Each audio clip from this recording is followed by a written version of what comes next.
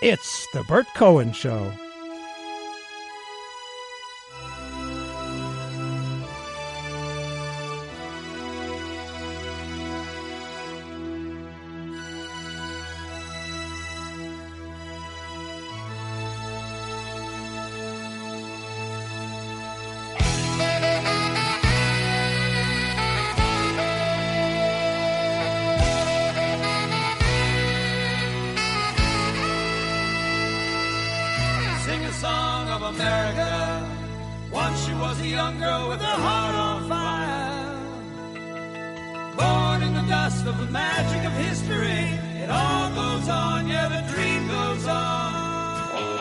And for, 200 or so years, America has been a two-party system.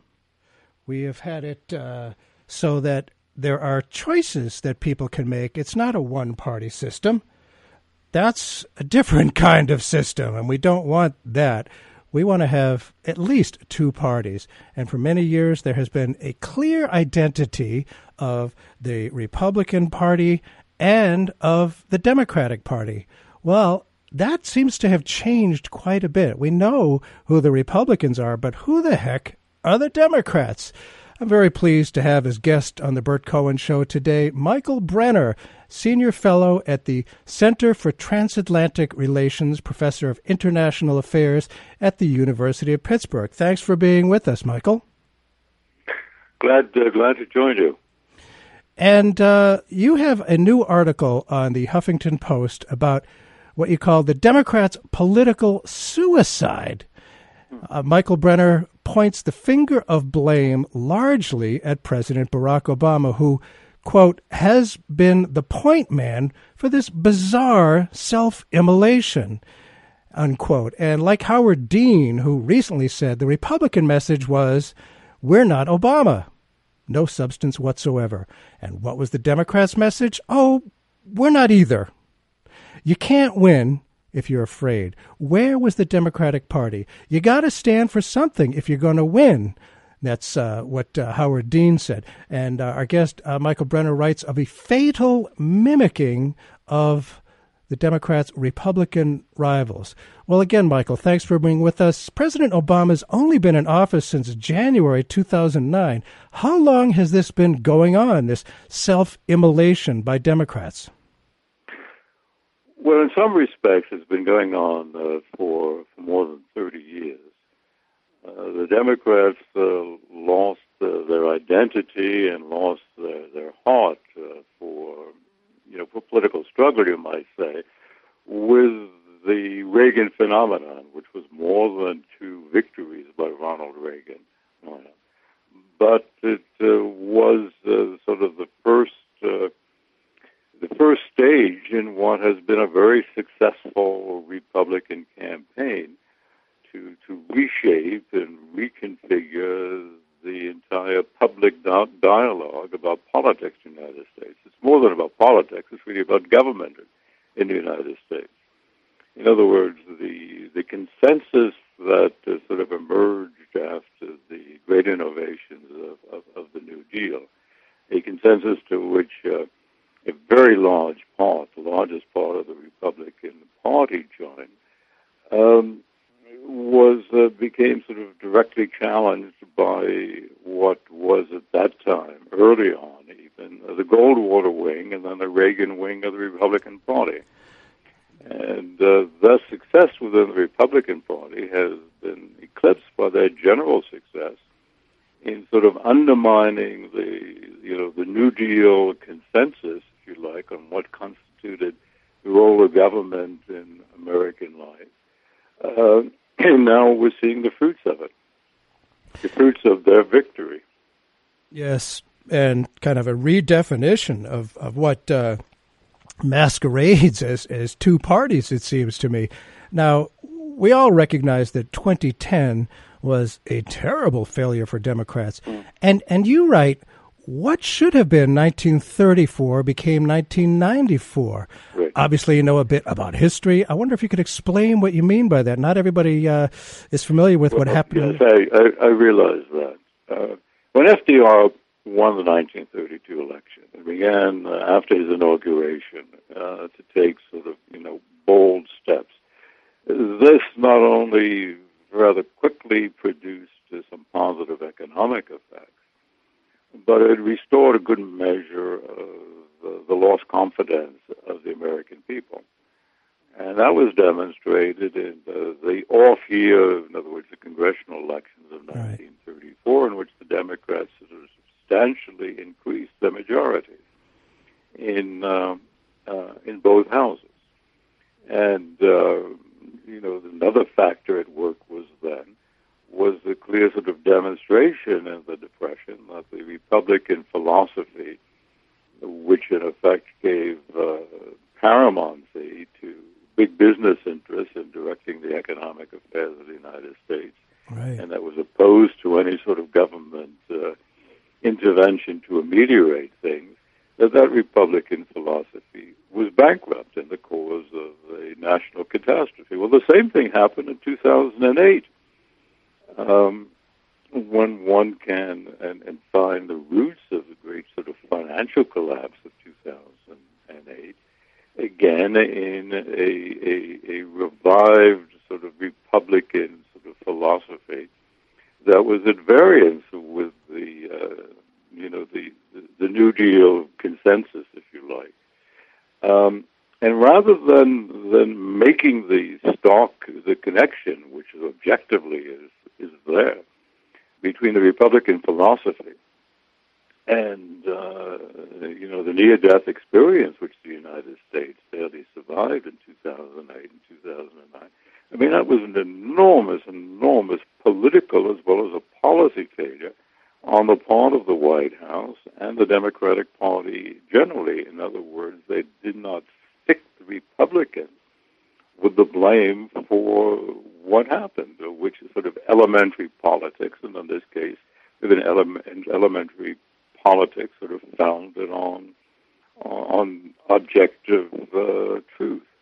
And so the great simmering resentments in American society, among Americans who were both scared and stiff by those events, and many of whom were continuing to suffer as they are till today, instead of generating further momentum behind a swing back to, a more liberal consensus, because the Democrats didn't do their job, those angers, those frustrations, those emotions were directed at the Obama administration and indirectly at the Democrats. And as a consequence, in the 2010 off-year election, the Republicans made the dramatic gains, particularly in the House, sort of contrary to all political logic and contrary to what conditions in the country were like. We are talking with Professor Michael Brenner about Democrats committing political suicide. And it does seem like, as you describe it, what happened in 2010 and thereafter was something the Democrats tend to be pretty good at, and that's snatching defeat from the jaws of victory. It amazes me how they can miss it. Now, the Democratic Party was hurt very badly with the election of 2010, after Obama came in 2009. What did Democratic Party leaders do? How did they react? And in what ways did they learn from history and plan for the future? Or did they learn at all after 2010? I'm not sure that they did. What do you think, Professor Brenner? No, they learned nothing. I mean, their behavior over the ensuing 4 years hasn't matched what it was between 2008 and 2010, which is why they lost successive congressional elections. And let's face it, Obama got reelected only because of the ineptitude of the Republican candidates. Now, the Republicans, by getting so far out on a far-right wing, a limb, have themselves made themselves greatly vulnerable. And if you'd had an adept and willful Democratic leadership ready to soar off that limb, I think we would have seen just the reverse of what's happened. In other words, in my view, you've had two parties, each of which trying to commit suicide, but taking different routes in a way. But the Republicans, having this tremendous sort of fighting spirit and aggressiveness, have prevailed. And the Democrats simply refuse to this day to acknowledge that the course that they have chosen, and I think we have to use that word, because there have been tremendous errors of judgment made, have set themselves on a path that will lead to one defeat after another. Their only salvation 2 years from now will be if again the Republicans sort of select someone from the crackpot wing of the party, which is a very real possibility. Yes. In which case, a Democratic candidate might slip through. But in effect, they have yielded so much political ground. They have yielded so much philosophical ground. They have accepted so much of the Republican way of viewing public issues. They have accepted the idea so completely that government is a spent force. That even if they win, the country loses, as it has lost under Barack Obama, as we've seen regression on every front, regression from what for 70 years was the core Democratic platform. And I don't know about you, Michael, but it seems to me that over the last, say 20 years or so, celebrity has mattered much more than it ever has before. That people don't necessarily take a lot of time to look at policy positions, but they see an image, a brand, if you will, and I hate the overuse of that term. However, if somebody comes across as strong, as clear, that you get what this candidate is, and you have a sense of it, to me, that is very, very powerful. And if Democrats are just like, yeah, we're kind of like you, we're Republican-Lite, and they see what the Republicans stand for, that's not going to make it. And again, I am fearful for, as somebody who's considers myself very patriotic and dedicated to the traditions of the United States, to depend on the 2016 presidential candidate from the Republican Party to destroy him or herself, that's kind of scary. We need to offer a real clear alternative, I think. Yes, in this sense, the American political system has collapsed, and the governmental system, in some respects, is on the brink of collapsing. Right. I mean, for leaving aside for a moment the differences of philosophy and the debates over what course of policy to take on the big issues of the day, the sheer competence of the U.S. government has deteriorated badly. It's everything from, the Pentagon, the intelligence agencies, to the sheer ineptitude of the federal government and its failure even to mount a website for the Affordable Care Health Act in over 4 years of time. I mean, there's no excuse for that. And the incompetence of Americans' regulatory agencies, the rampant careerism whereby anyone who achieves a position of responsibility immediately begins to look at how they can parachute into the private sector and earn 6, 8, or 10 times more than they are in government, which both compromises their performance in government and also ensures that the caliber of people in these important positions is not what it should be. We see this demonstrated every week. So the crisis, I think, is both political and governmental, and the two are interlaced.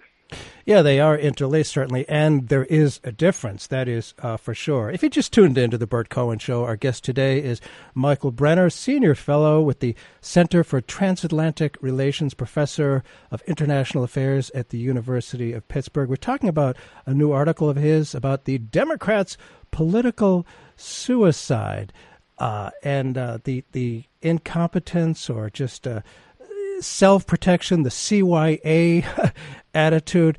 I think has led to what you earlier, just a few minutes ago, called a great simmering resentment among people. And the only political entity that seems to be tapping in to that great simmering resentment is the Tea Party.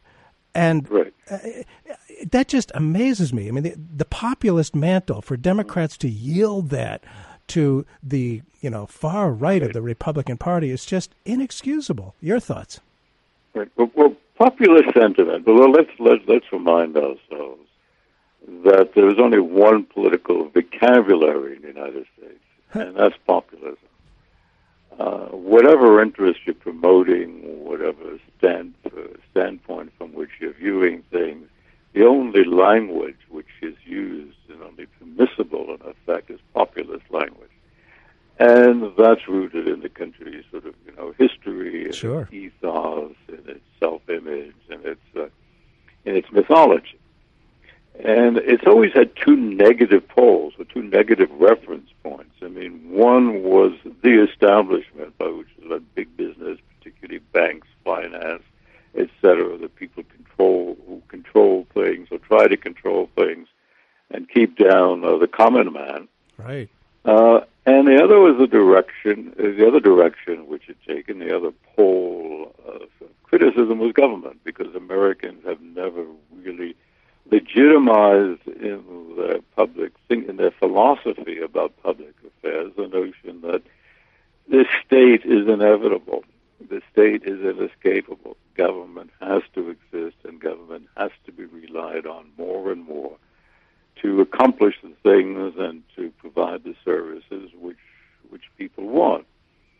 And you tend to get different stresses and accents on these two facets of populism, depending on circumstances and depending on which party is more effective in tapping these, as you say, these often diffuse, unfocused, not terribly well informed attitudes, sentiments, and emotions.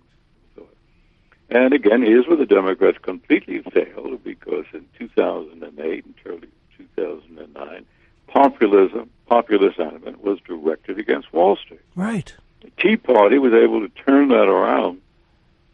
Well, the Tea Party originally had a mix of both, and then it very effectively was manipulated by some big interests, particularly the Koch brothers, and directed and channeled all of that critical energy against government and support of an array of right-wing, nostrums. Mm-hmm. And that's how they have taken over the Republican Party, and in that same manner that they have reshaped American political dialogue. And I wonder, and I want to get to your very interesting list of ingredients for the poisonous concoction that Democrats are eagerly consuming. How it just clearly some higher-ups, some highly paid consultants seems to have almost universally come to the conclusion that Democrats need to walk away from our tradition, that Democrats need to give up on fighting for what we believe in, to abandon our identity. How is it that all these high-paid consultants have come to that conclusion? I mean, it clearly doesn't work. Well, let's remember these high-paid consultants only win half the time. They lose the other half of the time. Yeah. Seems like more. Talk about presidential primary elections, most of them lose. So I'm not sure they're really that brilliant or insightful. And look at the performance of Democratic consultants, over the last sort of 6 years and the results that they've produced. Their outlook and motivations, though, was critical. I mean, the core Democratic constituencies, in effect, and let's not, be coy about it, have been sold out by Democratic Party leadership. From Barack Obama in the White House to Governor Cuomo in New York to the congressional leadership. And it was Bill Clinton in 1996, don't forget, who proclaimed that the era of big government is over. Right. in a public address. Something that, a bold and statement, which in effect meant jettisoning the entire heritage of the Democratic Party. The idea was very clear that government is bad, and the bigger it is, the worse it is, which is absolutely absurd, and of course is spouting in effect the Republican line. Now, when we get down to people like Clinton and Barack Obama and the Democratic Party leadership in general, I think you have a couple of things going on. First of all, there's a lack of conviction. One, these people don't have any conviction. Does Bill Clinton have conviction about any issue? Does Hillary? No. Does Barack Obama? I don't think that you could identify anything or reduce evidence that they're committed to anything. And this goes well beyond calculations of political expediency. And so there's the lack of conviction and the lack of affirmation of commitments to the traditional Democratic constituency has cost them dearly. Yes. So it's not political expediency per se. They lack a conviction. Two, they lack dedication to and commitment to, the core values and programs of the old Democratic coalition.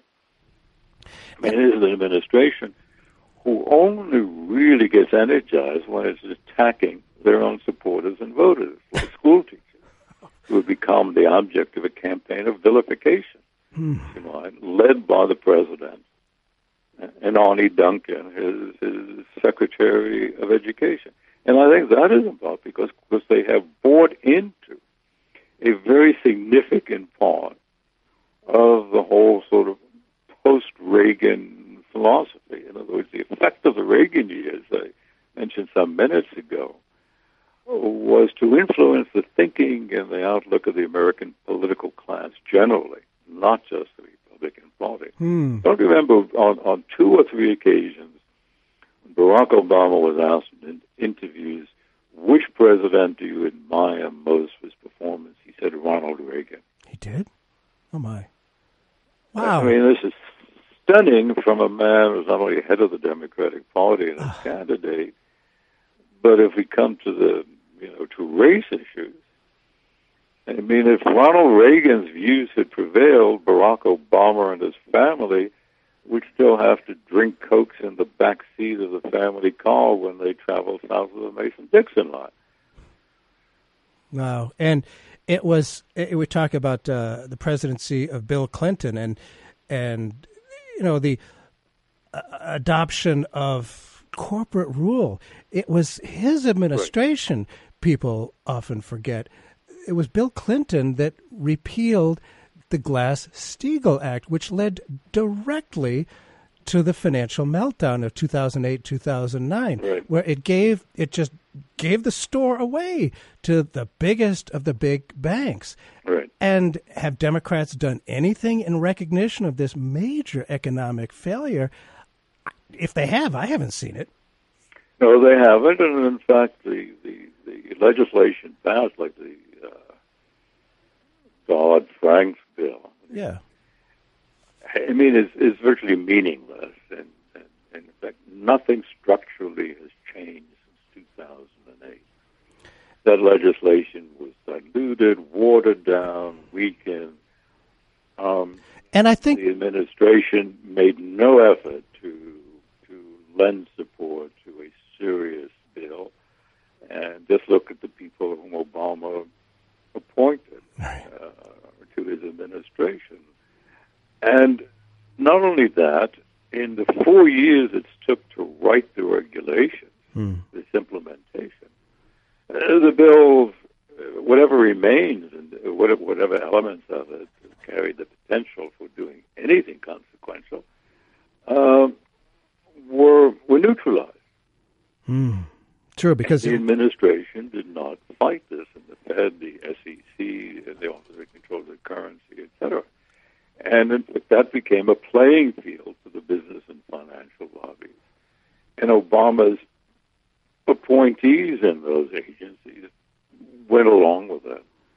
And as a result, we are no better protected against the predatory practices of the big financial interests than we were in 2008. And this is evident if we simply look at the business pages of the New York Times, and every week there's another revelation, another story, another expose demonstrating that the country's economy and therefore the country's well-being is sort of hostage to the predatory instincts of the big banks.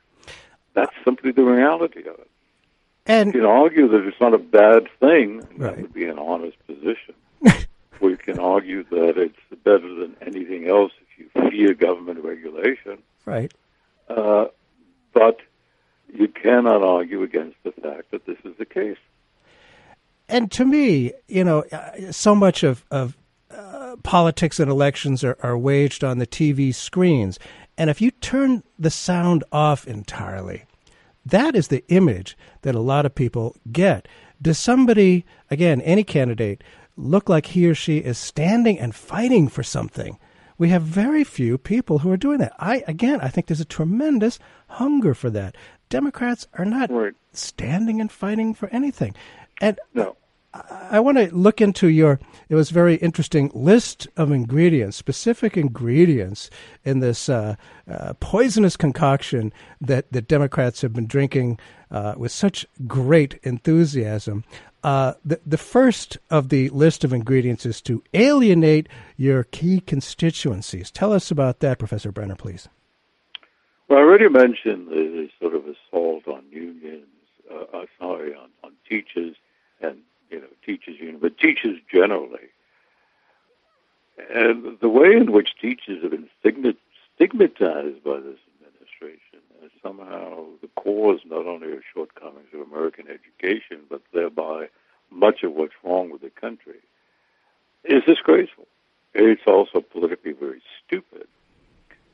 And this is occurring, by the way, at the state level as well as at the national level. Look what Mario Cuomo's been doing in New York. And the sort of charter school craze is a central part of the campaign.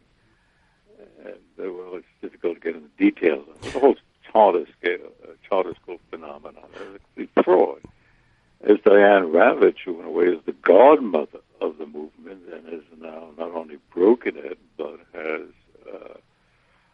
apostatized, and she has written, very cogently on why it's a mistaken approach to American education. But in any case, the teachers.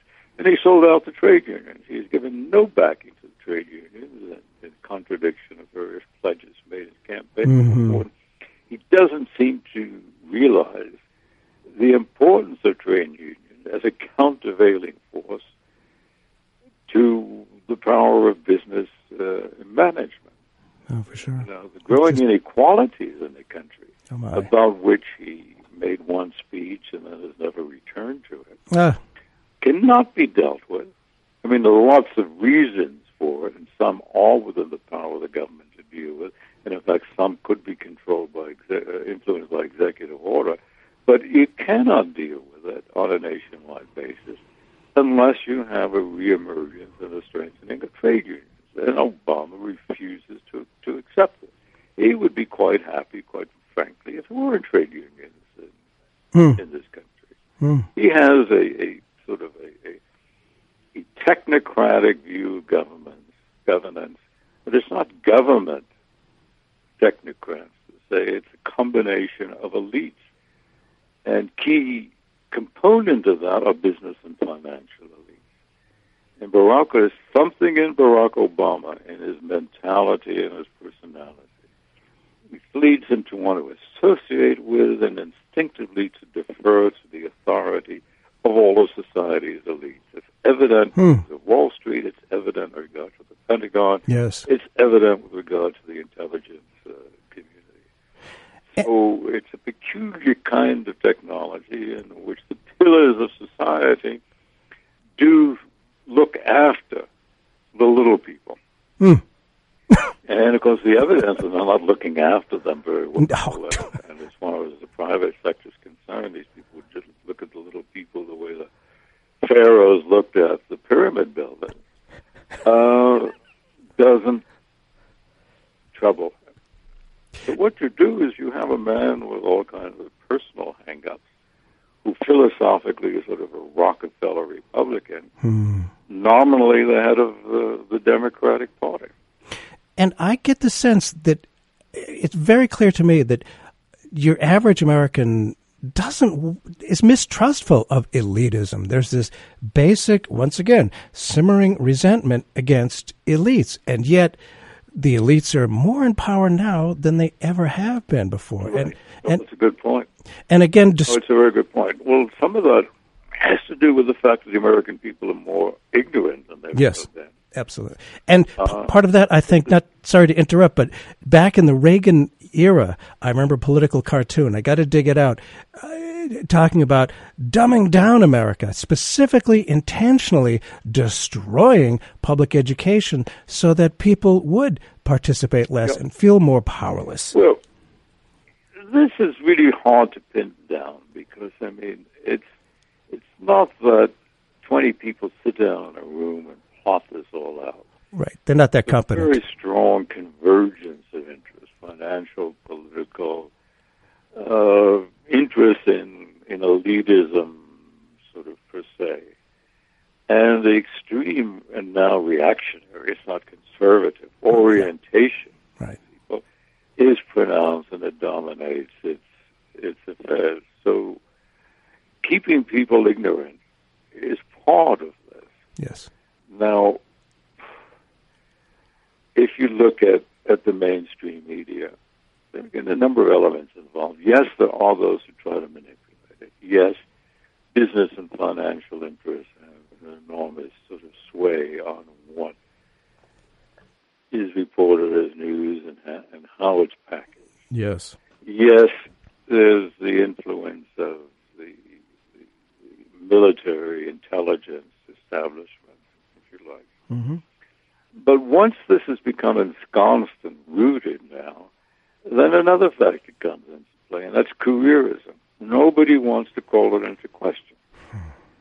And as a consequence, the media are not doing their job.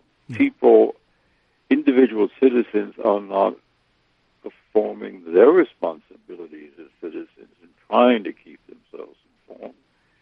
So you have a combination of a populace that is diffident, not willing to expend the time to find out what's going on. Yes. Yeah, willing to. And at the same time being brainwashed into accepting all of the foundation stones of this, whatever you want to call it, sort of conservative, certainly anti-liberal sort of view of American public life, public policy, and politics. Now, this, of course, is such a tremendous liability for the Democratic Party, and particularly for progressive or liberal Democrats. You'd think that they would recognize and try to counteract it somehow. And their failure to do that, to operate at the grassroots, is, again, an element in the sort of stunning failure on their part. And that's a failure in defending their own interests, because how they expect to win elections this way is beyond me, because you can't. Definitely not. And yet the potential, I'm convinced, is there. If you just tuned into the Bert Cohen Show, our guest today is Michael Brenner. We're talking about a new article he has written on the Huffington Post about the Democrats' political suicide. And another part of the ingredients of the poisonous Kool-Aid is that, and it's amazed me as a civil libertarian, Democrats have always had defense of civil liberties, robust defense of civil liberties, as central to our very identity. Yet Democratic leaders have embraced the so-called Patriot Act and have hidden away from taking on the outrageous government spying on citizens through the National Security Agency.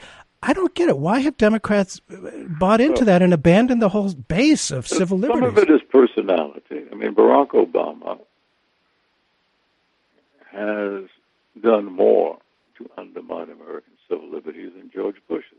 This is true.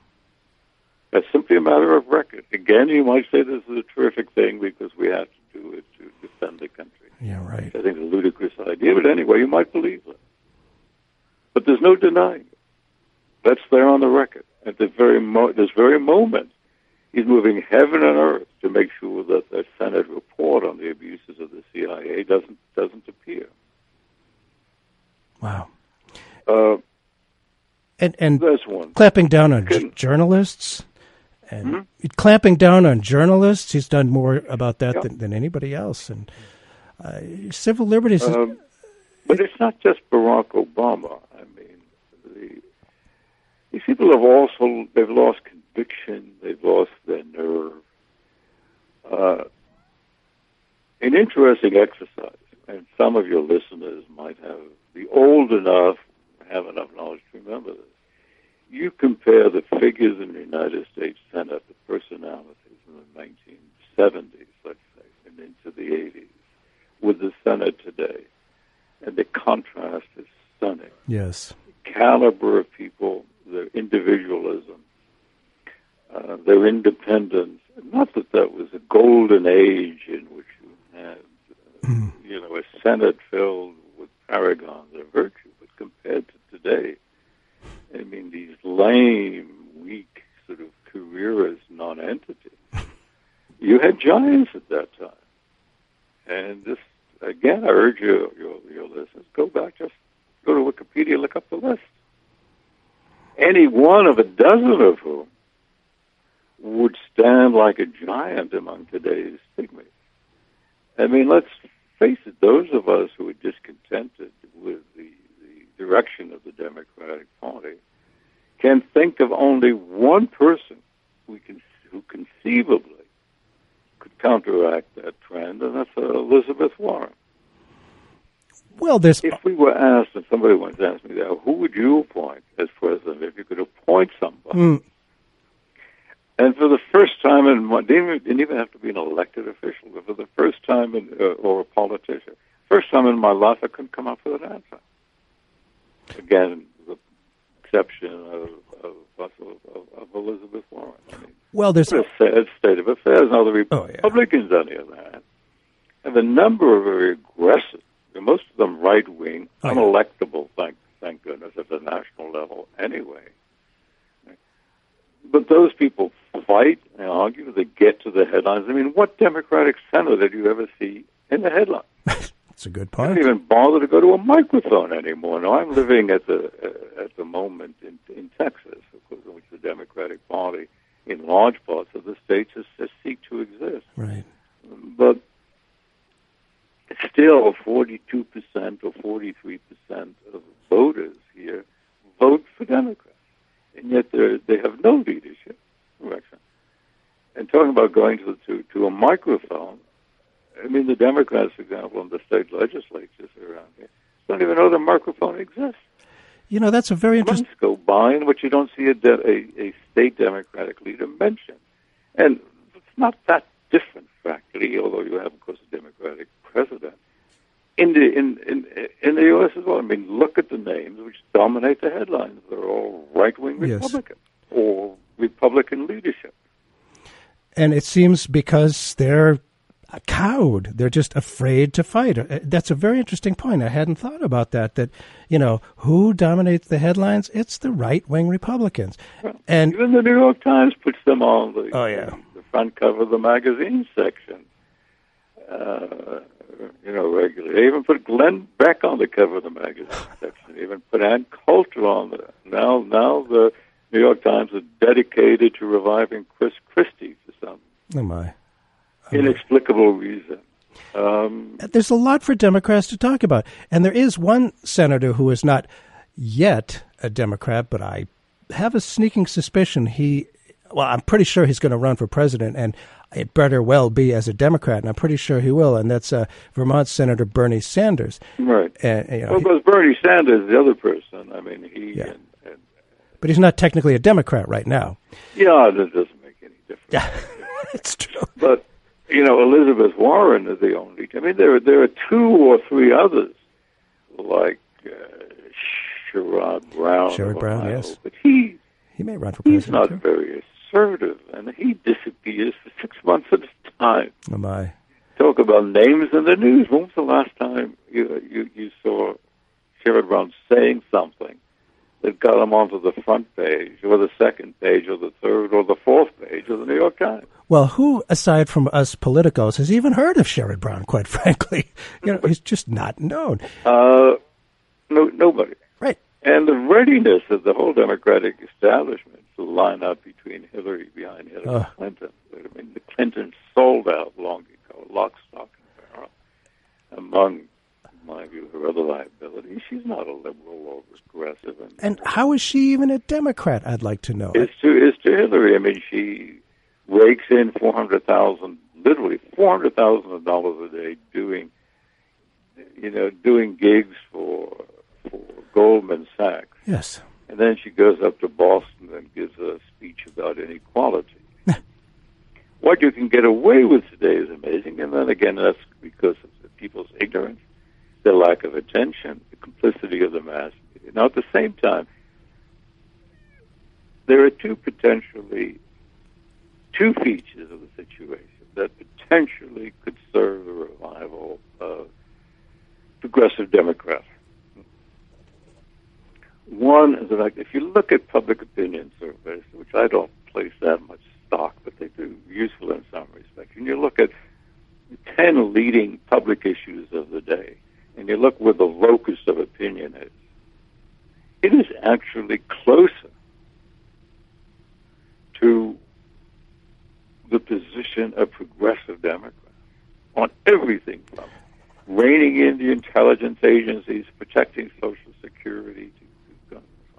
Yep. On 8 of the 10, I think, it's closer to liberal, not just Democratic, not just the White House, which is not really liberal position, than it is not just to the far right, but to what's become sort of the mainstream bipartisan politicos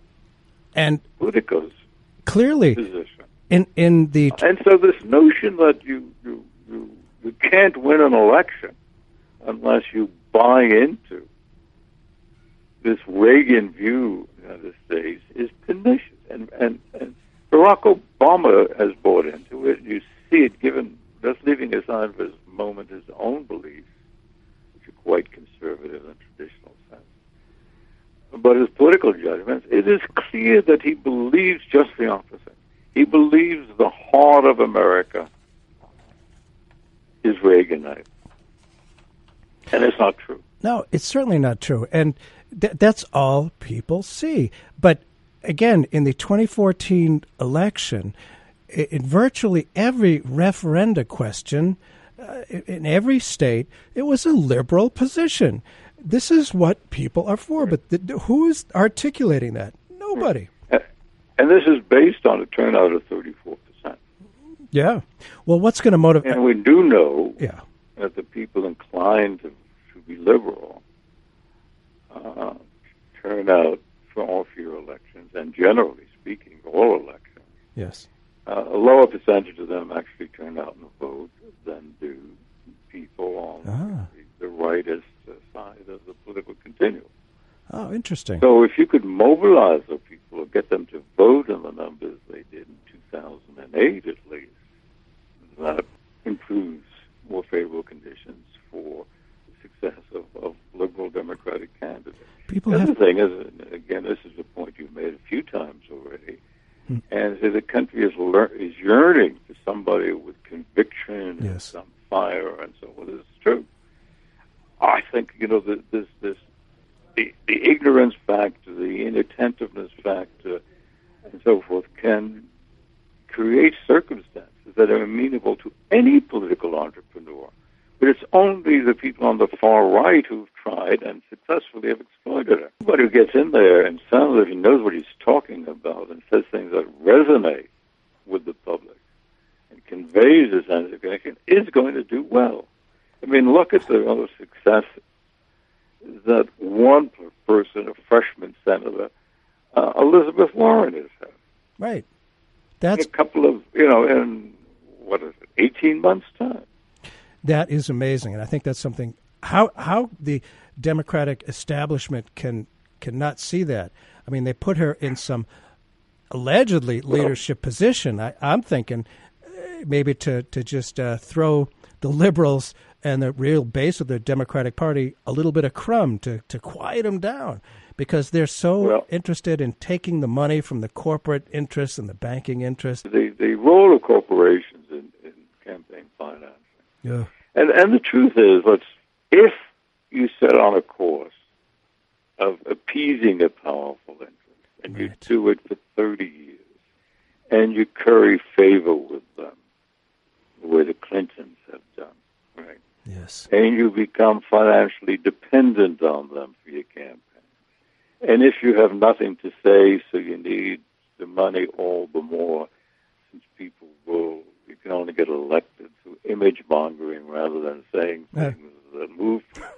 Right.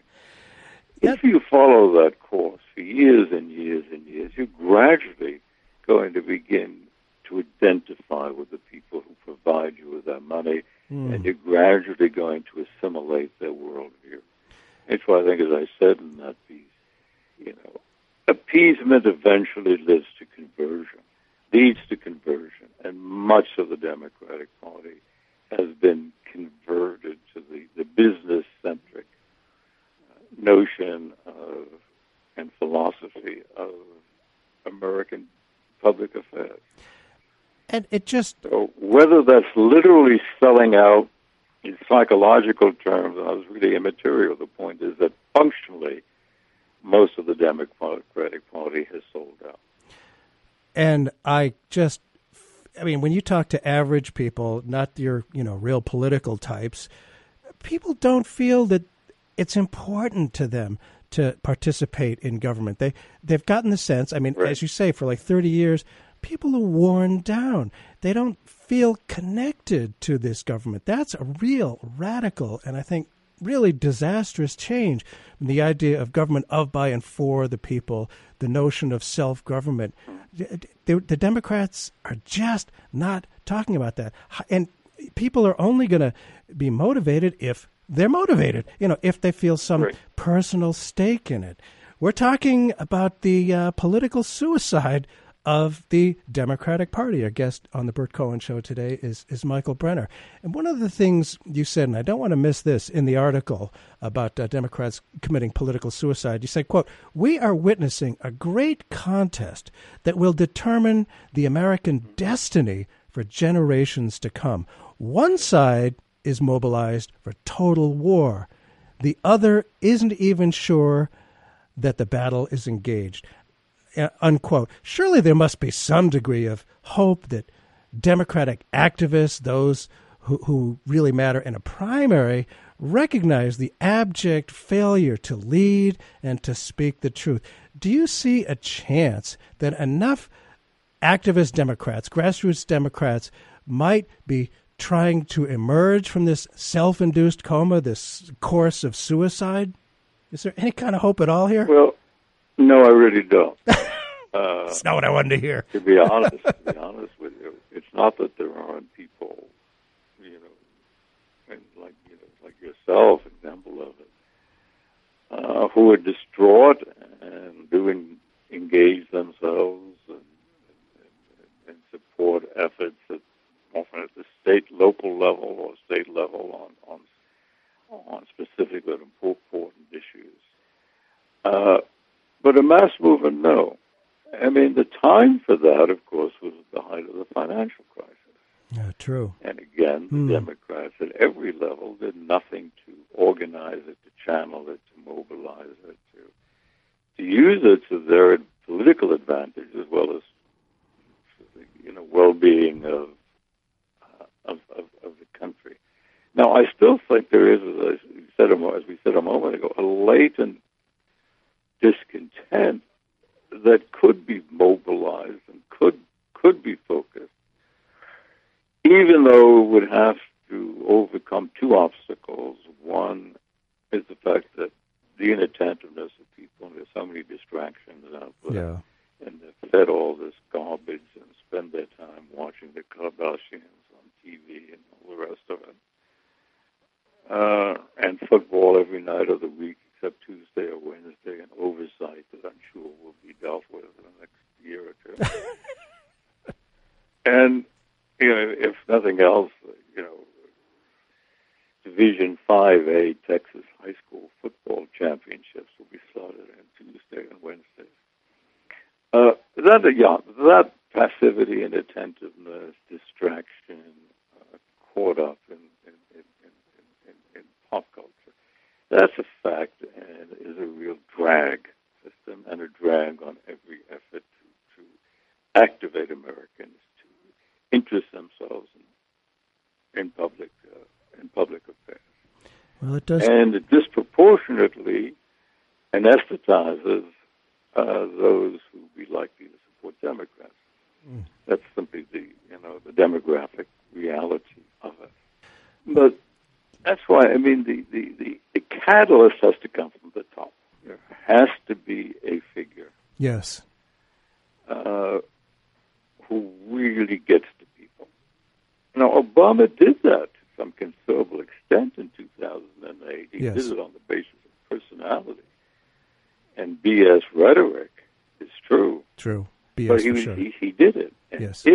think of somebody who had that talent, combining it and reinforcing it by actually talking concretely about things that trouble people. Well, here in New Hampshire, the 2016 presidential season has already begun, and Well, you guys just go round the calendar. I know it's forever, 24/7. And as the ski resorts dry up, what other industry are you going to have? That's true.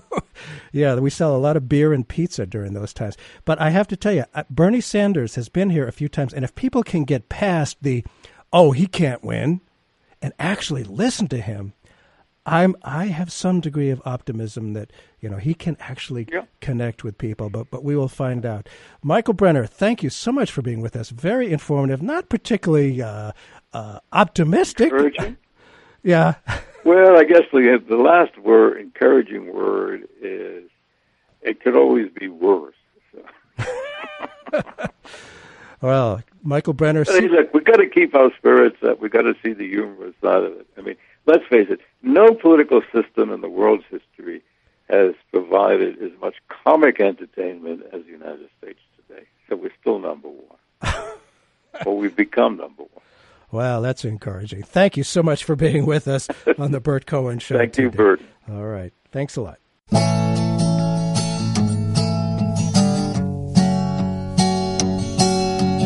Look at me. Who am I supposed to be? Who am I supposed to be? Look at me.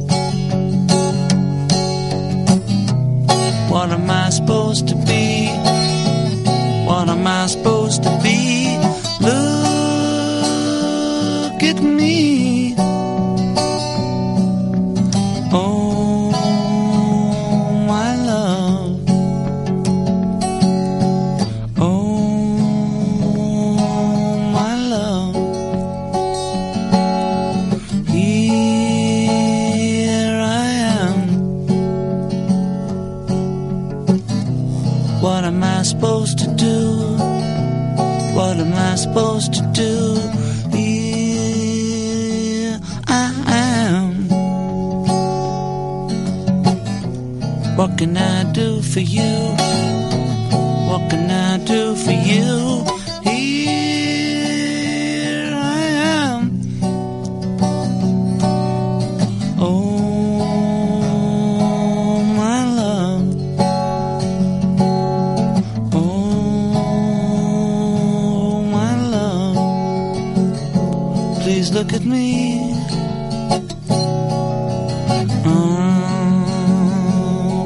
Look at me, my love. Here I am. Oh, my love. Who